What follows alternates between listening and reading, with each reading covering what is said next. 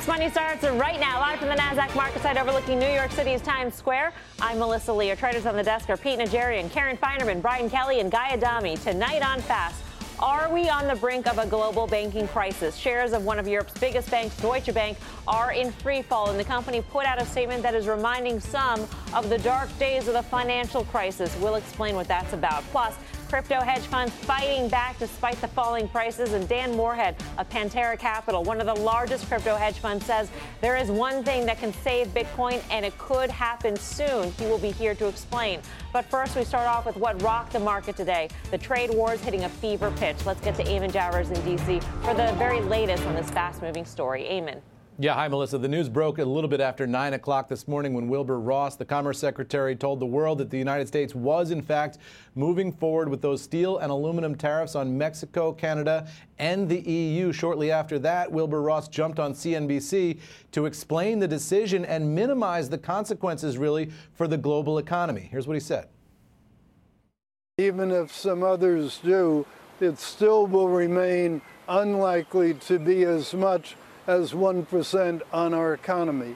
Remember, just because they put tariffs on some of our products, it doesn't mean those sales will go to zero. So Wilbur Ross there saying that even if the EU were to retaliate, it wouldn't be that big of a deal relative to the overall size of the U.S. economy. We did get some word from the EU, Canada, and Mexico, all of which were announcing moves of their own in retaliation. Justin Trudeau, the Prime Minister of Canada, reacting almost indignantly this afternoon. Here's what he said.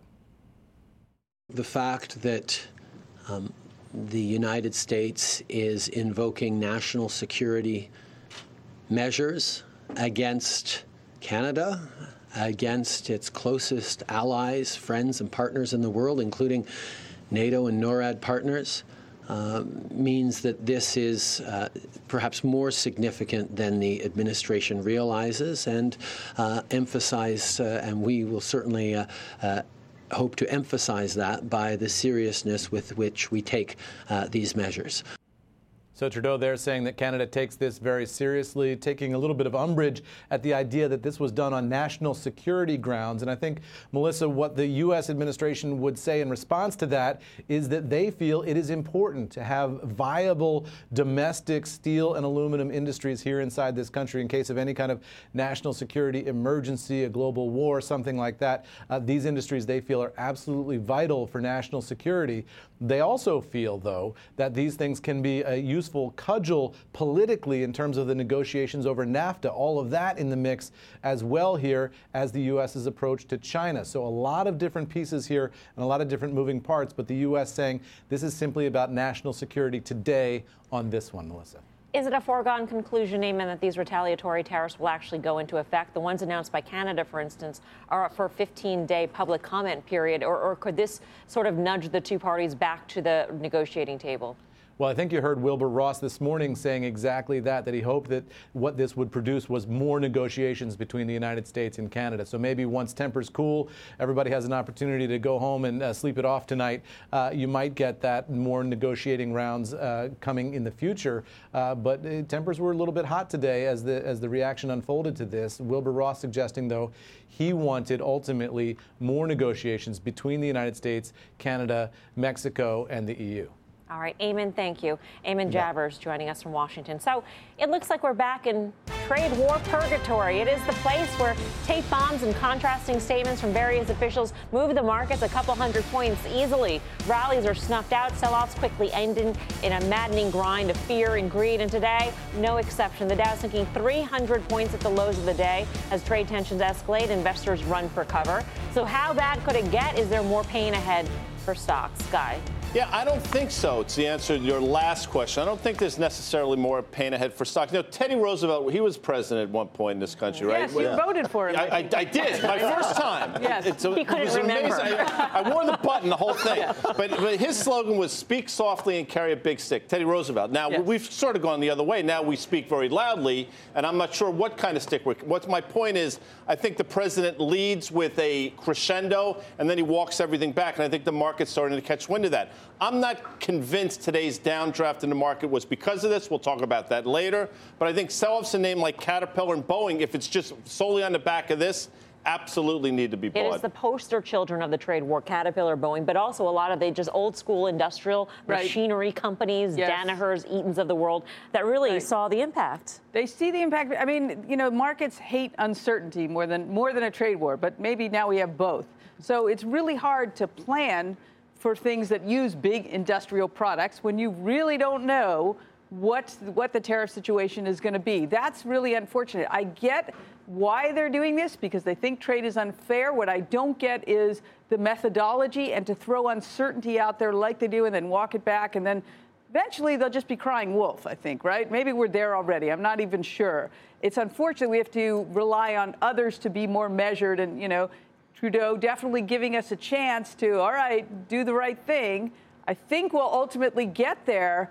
But, I mean, a day like today, it was an awful day for me. I'm happy to own puts. I do think that there is more volatility to come. I'm actually surprised the market wasn't off more. Well, and Karen's talking about the uncertainty. How about the fact that the volatility hardly even moved today? I mean, the fact that we closed at 1540.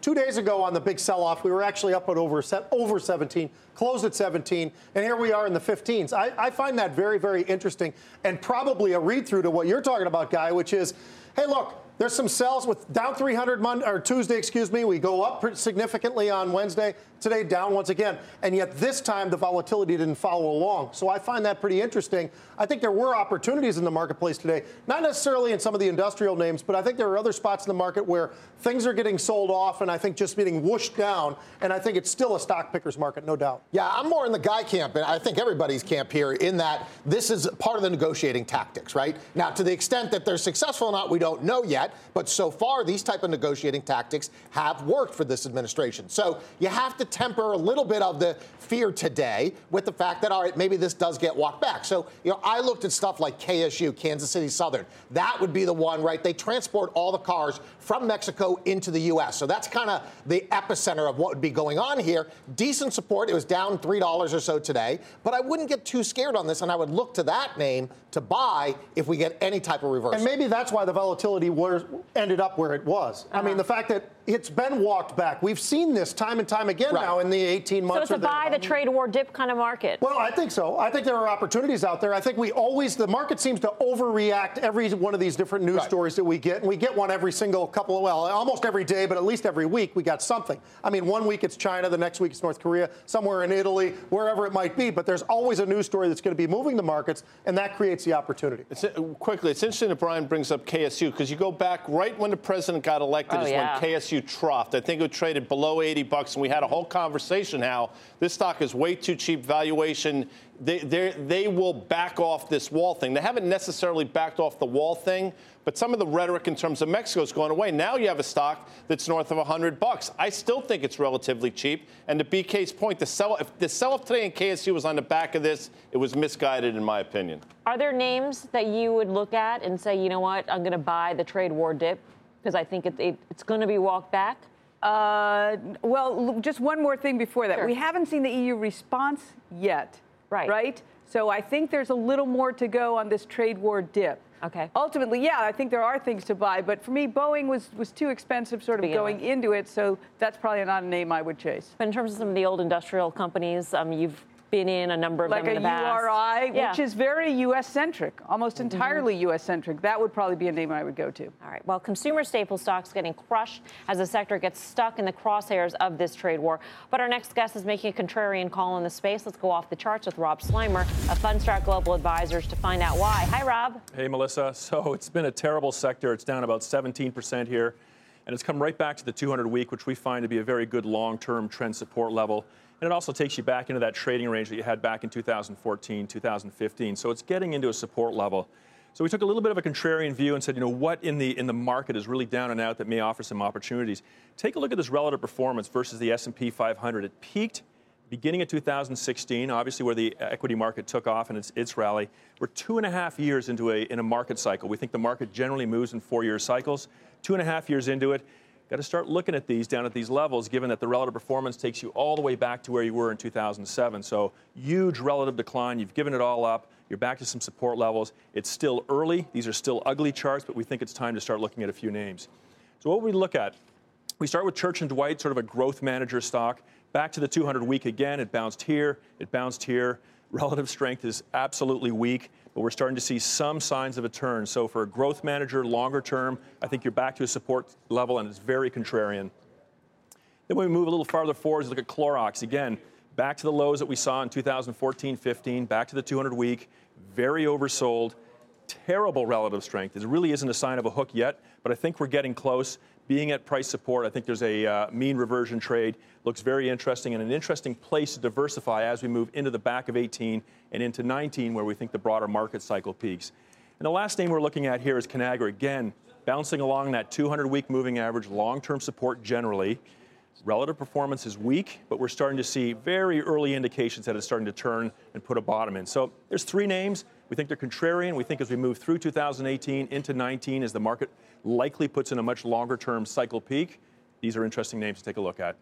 Should we invite Rob back over to the desk? No. I mean, yes. Whatever, Rob. I didn't mean to say that. Ryan will bring the chair in. Thank you, Ryan. Good to see you, Pat. Hey, man, how are you? Awesome. Joking around. I know. It didn't feel like these were pound the table sort of buys, Rob. Well, I think that they are. Is it just to diversify? I think it is. And I think okay.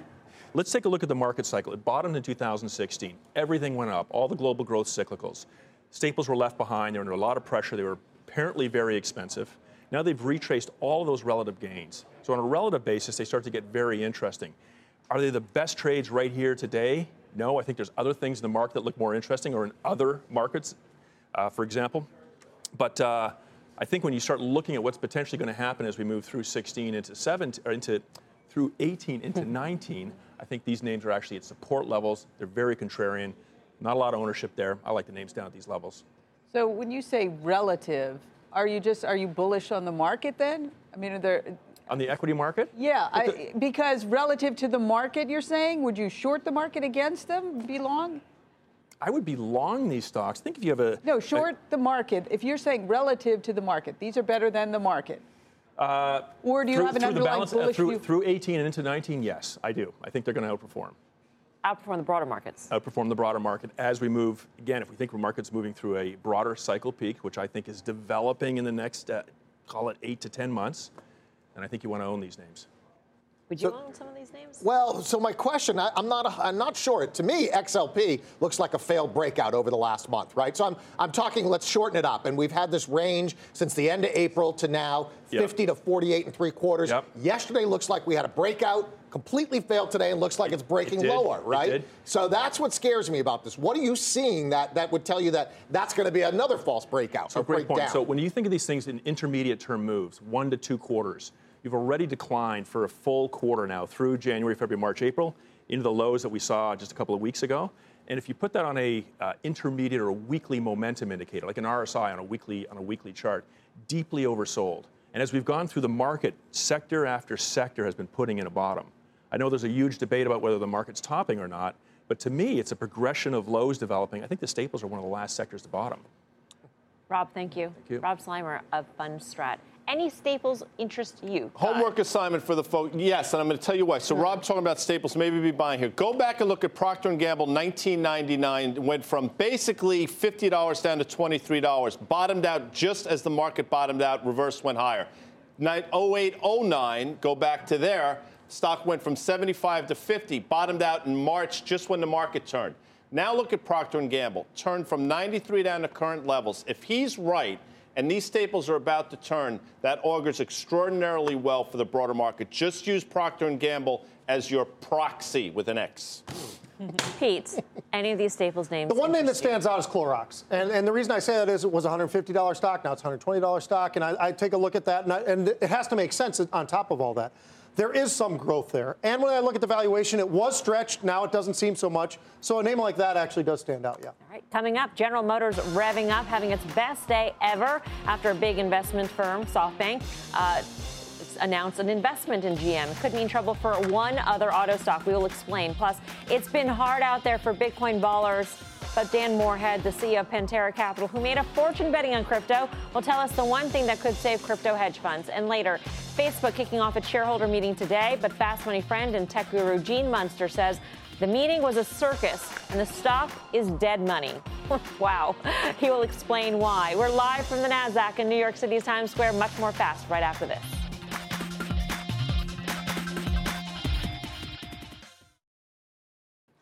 Welcome back to Fast Money. Shares of GM revving up, soaring nearly 13% for its best day ever. Phil LeBeau is in L.A. with the story. Hey, Phil. Melissa, this was a big day for investors in two of the big three automakers. Let's start first with General Motors announcing this morning that SoftBank is investing $2.2 billion in the GM subsidiary Cruise Holdings. GM Cruise, it'll be a 19.6% stake that SoftBank owns. They are planning on commercialization by 2019. So why is this deal sparking a rally in GM shares? Evercore ISI says, look, we've got a valuation now on the GM Cruise piece of the GM portfolio, the autonomous vehicle portfolio, and as a result, they believe that the stock could go as high as $47 a share. Also a big day if you're an investor in Fiat Chrysler. Shares moving higher after the company announced that it has formed an expanded its partnership with Waymo, formerly the Google self-driving car project. Here's the expanded deal. Up to 62,000 more Chrysler Pacifica hybrid minivans that will eventually be part of the autonomous drive fleet for Waymo. And remember, they're going to be starting their autonomous rideshare program a little bit later on this year. And that's why shares of Fiat Chrysler moving higher today. And then finally, what's the story with Ford? It moved lower while both Fiat Chrysler and General Motors moved substantially higher. Why? One reason is the perception amongst investors that Ford is just not at the same level of progress in terms of autonomous vehicles as General Motors, nor does it have a partnership with a leader like Waymo. So as a result, when people look at Ford, even though they are investing heavily in mobility, they are not seeing the level of excitement and perhaps a path to profitability when it comes to mobility that they think they see with both General Motors and Fiat Chrysler. Phil, we also saw Tesla trade lower by about 2.5% today's session. Is that related to this, do you think? Or is it just idiosyncratic to Tesla? No, I think it's idiosyncratic. I think that that's a stock that moves for a variety of reasons, up 2%, down 2%. Any number of reasons. It could be people and these continued headlines about crashes involving Tesla vehicles, even though we've seen no additional investigations. It's one of those stocks, Melissa. You know this. We see this on a regular basis. Up 2, down 2, not a surprise. Yep. Phil, thank you. Phil LeBeau joining us from Los Angeles this evening. There's so many different ways to tackle this, but I'm curious about the Waymo, what it does for the Waymo valuation and also for the GM valuation. Yeah, we're interested. Well, let's start with the GM because that moved the most dramatically. I actually thought it was a bit of an overreaction by GM just on this news. When you think about, I think there's $1.4 billion shares outstanding, was up almost $5. $7 billion on the news of this $2.2 billion investment, which sort of revalues Cruise. I understand that, but that seemed to me like an overreaction.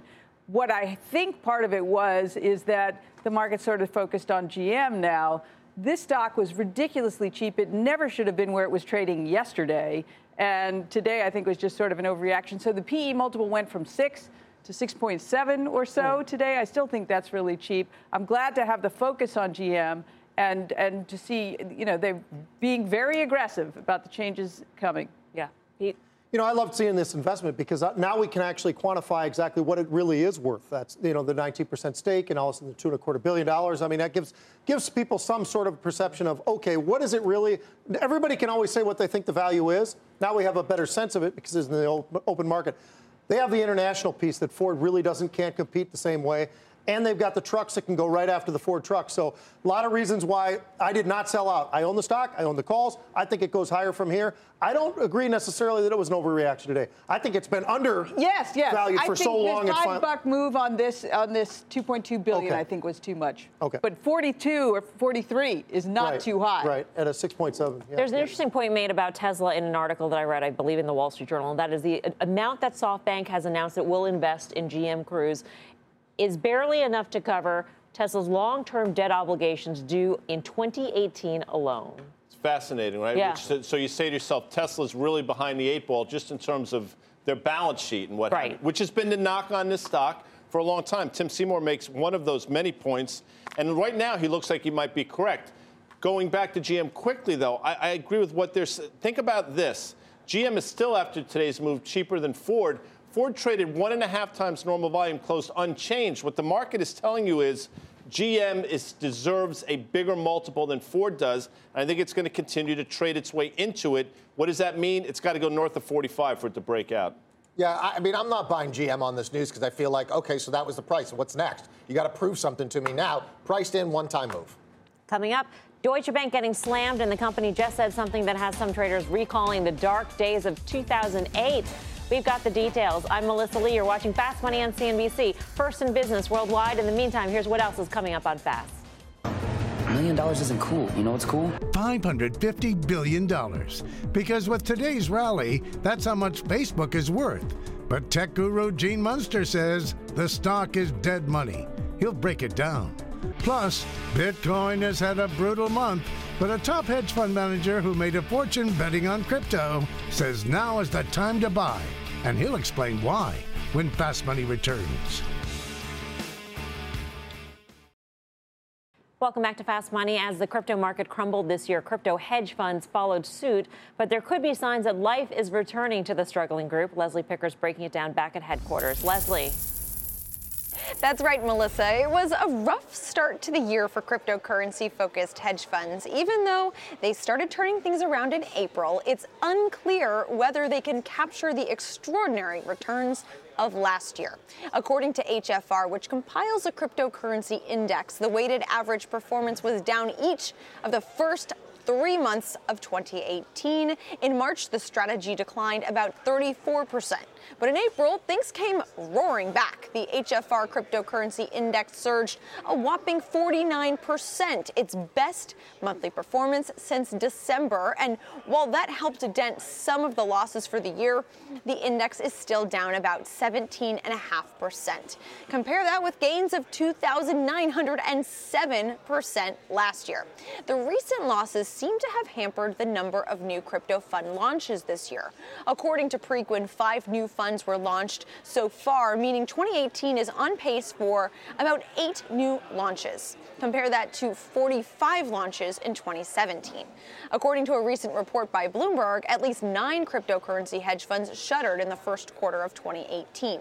Still, data from Autonomous Next found that there are still more than 250 crypto funds with as much as $5 billion worth of assets under management. So those who have survived still believe that skillful trading and diversification among the more than 1,500 cryptocurrencies can help them eke out returns, Melissa. All right, Leslie, thank you very much. Leslie Picker back at headquarters. For more, let's bring in Dan Moorhead. He runs one of the world's largest crypto hedge funds, Pantera Capital, which made a fortune off of Bitcoin when it soared to all-time highs back in December. But the hedge fund, of course, like many others out there, saw the darker side of the trend as well. Dan, welcome back to the show. It's always great to see you. So where do we stand right now? A lot of people are pointing to institutional investors entering the space as the next big catalyst. Has that come? Have there been enough solutions for institutional investors when it comes to custodial problems and also just the willingness of institutions to invest this way? Yeah, I think that there's an image out there that there's an on-off switch and it's off now and they're going to flick it on some particular date and institutions will pile in. We've had institutional investors since 2013 and it's a process. Obviously, risk and reward go together. A couple of years ago, there was a lot of risk, but there was a lot of reward. And we have yet to get to the point where we have an SEC-regulated custodian, which is the one kind of silver bullet everyone's waiting for. But many institutions are essentially buying the rumor and selling the fact, getting invested now so that in 3, 4, 5 months when the institutional quality SEC-regulated custodians that we're hearing about come online, they'll already have their positions. Have you been actively trading around Bitcoin positions, and where do you see the value here in terms of the price level? Yeah, so in our view, all cryptocurrencies are very cheap right now. They're down 65% from their highs. At the highs, everybody wanted to get invested. At the highs, were they too expensive? Yeah, obviously in hindsight. They right now, they're still down about 65%. Much cheaper to buy now and participate in the rally as it goes. And there is a good technical indicator that we look at. When the currency breaks through its 200-day moving average, if you buy that day and sell a year later, you make an average of 239%. It's a very simple strategy. So let's go through that again. Once a currency breaks its 200-day moving average, you buy, and then one year later, it's up. It's on Bitcoin. It's happened about 5 times in the past 6 years. Once it hits that, if you just buy it and sell it without even thinking a year later, you make 239%. And I think that's the essence of this trade, is it rarely ever gets cheap to its long-term average. So today is a good day to be buying. How many coins do you own overall, and what's your favorite coin right now in terms of, I don't know, return from this point to a year from now? We own about 35 pre-auction ICOs, and then we also own about 25 of the liquid blockchains like XRP, Ethereum, and Bitcoin. We're always trading those around because there's great opportunities. Our fund's actually up, even though Bitcoin is down since December. So you can buy any one of the currencies, when it's going up, when other things are going down. And I think the most exciting thing in this space is Augur. Augur's going to go live with its prediction market on July 9th, and it'll be the first big thing working on top of Ethereum. And I think that's going to really get people excited. And so Augur Rep is probably the most interesting currency right now. So, Dan, actually, I want to ask you a little bit about Augur then, because we saw with CryptoKitties that broke Ethereum. Ethereum has yet to scale. We're talking end of the year scaling. How is Augur going to work on top of Ethereum if it can't scale? Yeah, so I guess I would say it didn't break Ethereum. It kind of ground it down for a few days and slowed it down. But I think all those projects are great to show what can happen. And obviously, they do need to scale. Bitcoin, Ethereum, all those blockchains do 5 to 10 transactions per second. They need to get to hundreds or thousands. And Augur's going to prompt that to begin happening. It's not going to be great for, initially day trading super active things. It's going to be better for making bets on things like sports events or things that happen a few days hence, or, it's not like day trading Apple stock. Has the legalization of sports gambling changed your view on Augur? Is there a place, or more of a place now, that the Supreme Court has ruled that you can have legal sports gambling? Sure. So there's another exciting project, Funfair, that's just gone to mainnet, and it's actually the first online legal gambling site that's been launched. And there again, I think it's another really exciting opportunity to see actually people using cryptocurrencies to do something beyond CryptoKitties, which was a really cute little concept. Do you have a crypto kitty? I don't. You don't? Oh, wow. I was just fully expecting you to say you have like half a dozen or something. I'm short crypto. Right. Dan, it's always good to see you. I hope you'll come back soon. Dan Moorhead of Pantera Capital. You like Augur? Yeah, I do. I love the project. It's a good project. We've been waiting a little while for that to come on. And I think actually these projects are going to force the scaling, right? Because if somebody really wants to use Augur and use it that well and it's too slow, that's going to put pressure, and as much pressure as you can, on scaling these projects. And that really, to me, there are going to be two themes this year: scaling and interoperability, meaning I can send stuff between chains. Those are the big themes for this year. So does your CryptoKitty operate properly on Ethereum? I don't. You know what? I'm short of CryptoKitties too. Oh, you don't have? Yeah, any? I didn't. Well, they were too expensive. You're like a baller. I thought all the ballers had kitties. It's a lot. It's $100,000 for a digital cat is a lot for BK. All right. If you can't get enough crypto, you can head to CNBC.com. We've got all the details on the latest developments in the crypto space, so do check it out. Still ahead, Deutsche Stank. Get it? The European bank in a free fall, now down 40% this year. Traders are betting on even more pain for this stock. We will break it down. Plus, Facebook within 2% of its all-time high, but tech guru and fast money friend Gene Munster says the social stock is dead money. He will explain why and tell us which other social stock to buy right now. Much more fast money right after this.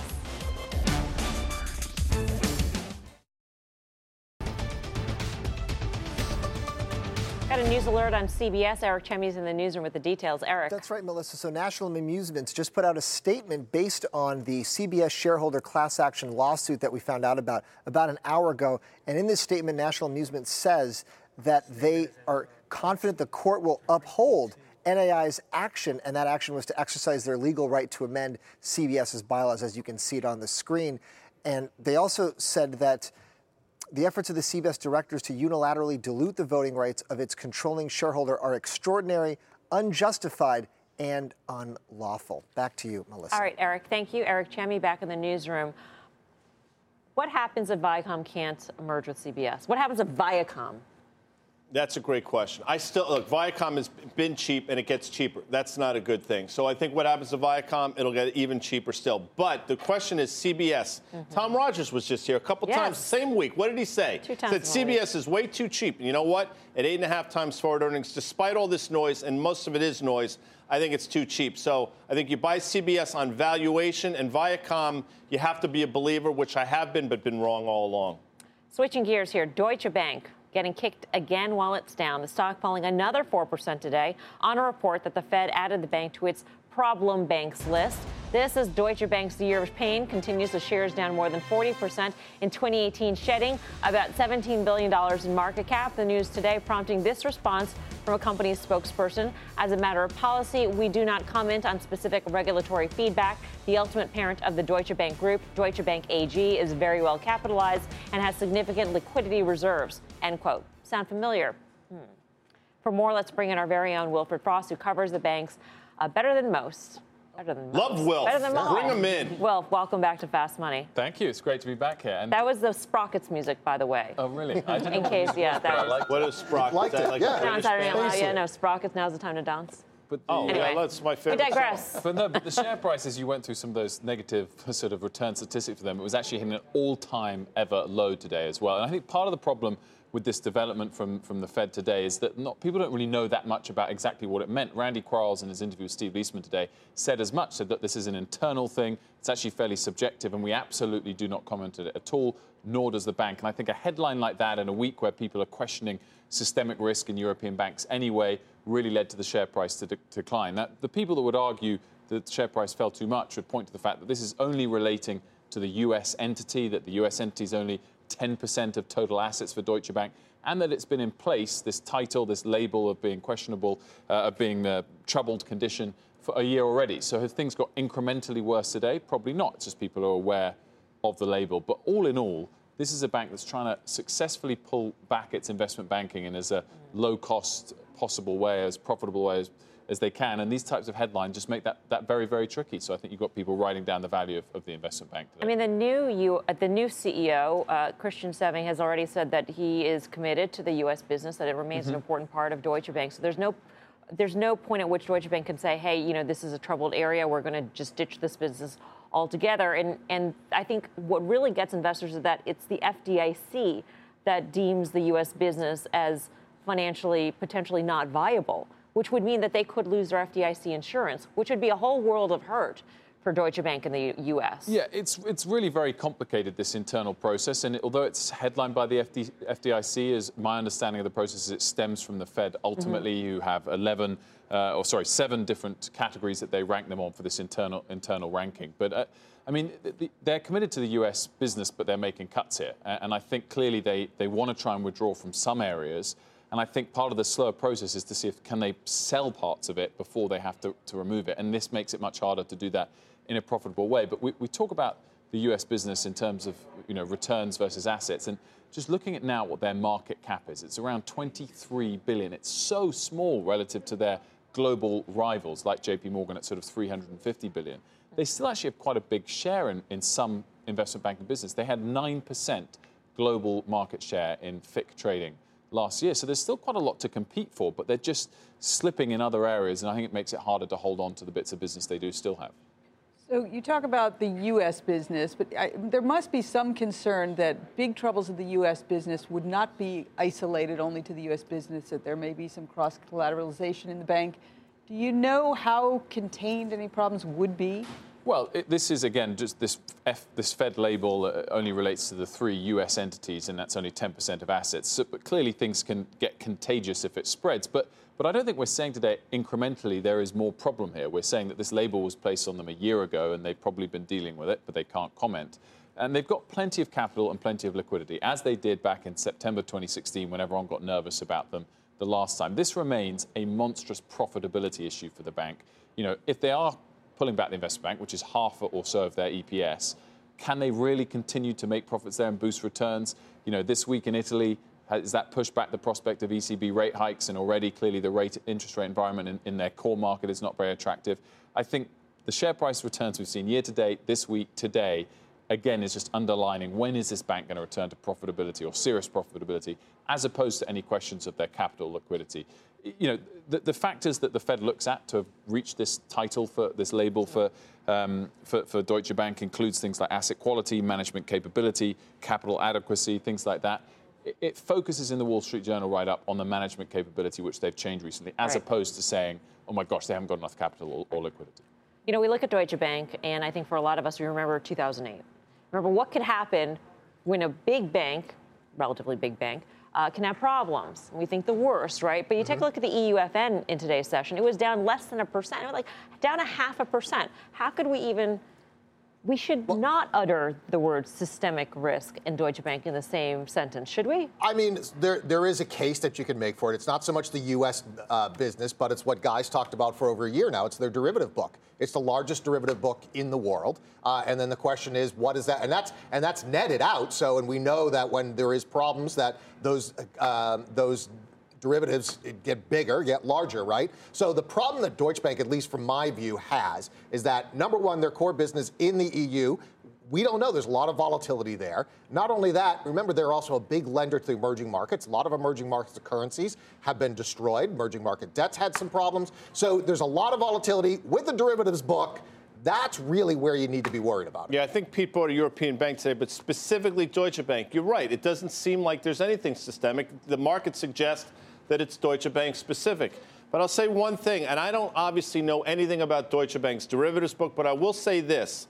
If they have a derivatives book that is set up to be short volatility, and Pete understands what that means, the longer vol goes higher, the worse this is going to do. And I think it has nothing to do with profitability. They could be as profitable as they want. This has everything to do, in my opinion, with their derivatives book. The derivatives book and the structured products business within the investment bank is the one part that's still very attractive that I think other investment banks, if it's plausible to chop up parts of it, would like to try and pick up, because it still drives huge amount of volume and market share for them. But that's a sort of side issue. In terms of just systemic risk and stuff, Italy was the issue this week, and that's kind of been put to bed. But if you look at what European banks have done week to date, they've recovered far less than US banks. So people are saying it doesn't affect US banks so much.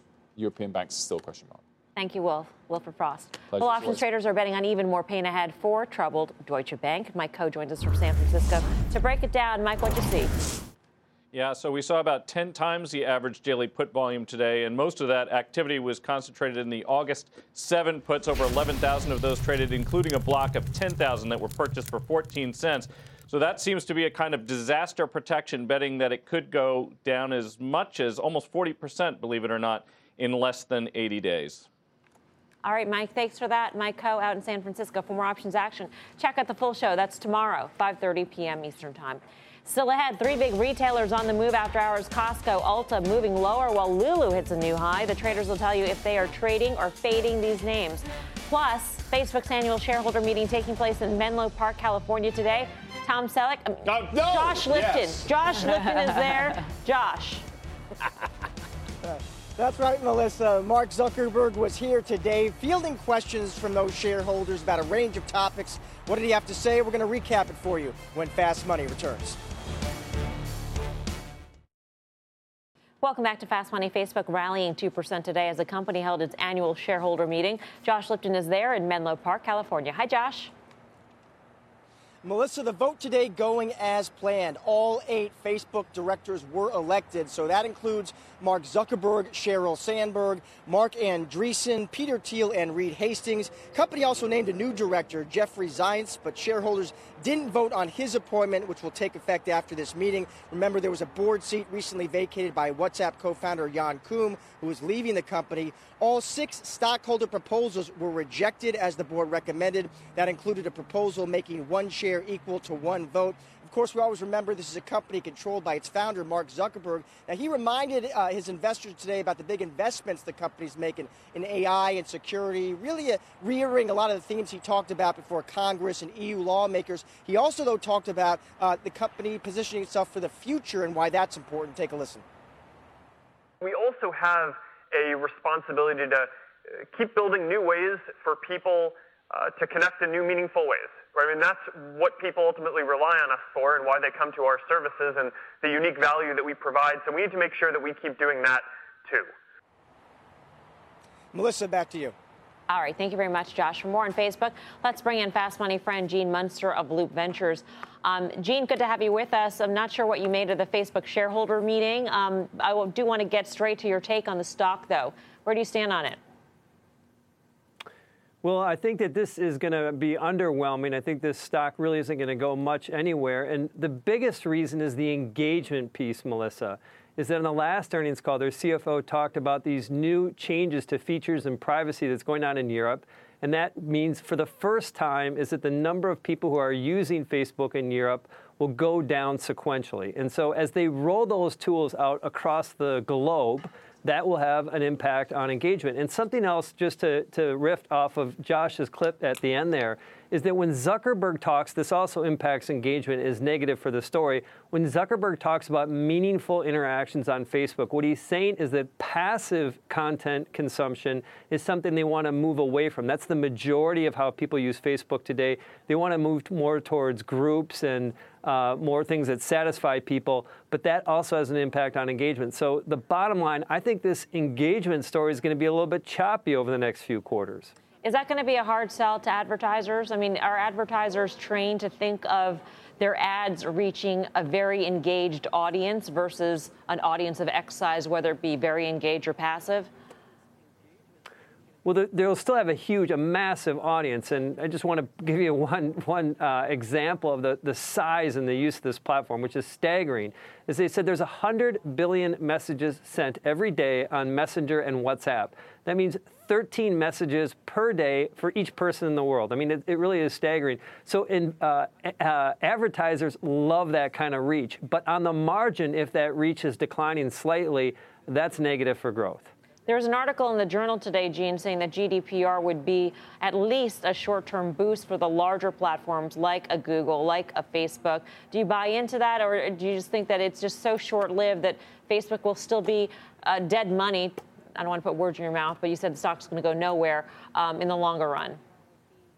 No, that's the words I would use. It's dead money. And the issue here is that we go back to what their CFO said, despite what the Journal or the New York Times is talking about here, is that if they're warning investors about the impact of GDPR and the impact of these new privacy features on engagement, I think it's something that investors should yield that cautionary commentary.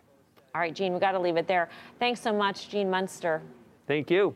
Well, it wasn't just Facebook rallying today. Check out some of the other social butterflies. Snap rallying 4%, Twitter up 1%. So we thought we'd play a little game of social climbers. Oh, I love this game.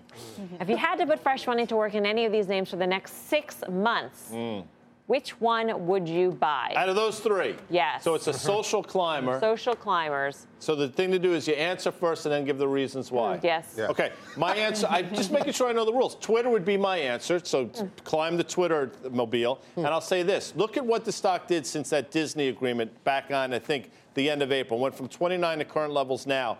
You're in partnership with Disney in any capacity. I think that's extraordinarily bullish. I think they finally figured it out. I would be long Twitter here for the next, how long did you say? 6 months. 6 months. Yeah.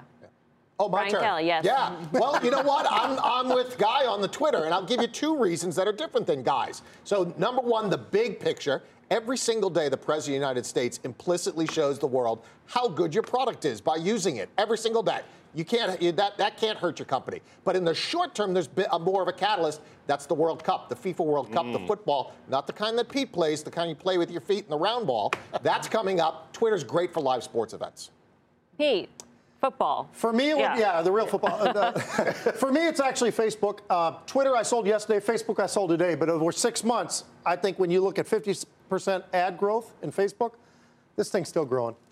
Agree. I mean, Facebook, the valuation alone is so much better than the other ones. And, yes. and Facebook has a history of giving cautionary comments about all kinds of things. That's what they do. They like to tone down expectations.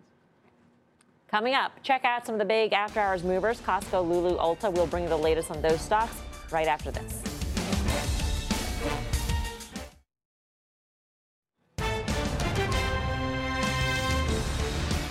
Welcome back. We've got an earnings whip. Check out the after-hours retail movers. Lulu hitting a new high, while Ulta and Costco sink. So let's play a little trade it or fade it with some of these names here. Start here with Costco. Pete, trade it or fade it? I'd be a buyer, so I'd be trading it. I like what their numbers are, and they're down 2% in the after-hours after a stock that's been screaming to the upside. Ulta, Karen, trade it or fade it? I'd fade it. I mean, when you have a big high-flying PE multiple and they miss, or they're going to miss in the future, then PE multiple's got to come down a little. Then it's worth a look, but fade it in the short term. Lulu, Guy. Traded. Operating margin 16%. Pete and I wear the underwear, not at the same time. He wears his, I wear mine. Very important for the men's brand. No Lulu. sharing. Yeah, trade it. Disturbing beaks, right? It really is upsetting. I thought we were talking stocks. Up next, final trades.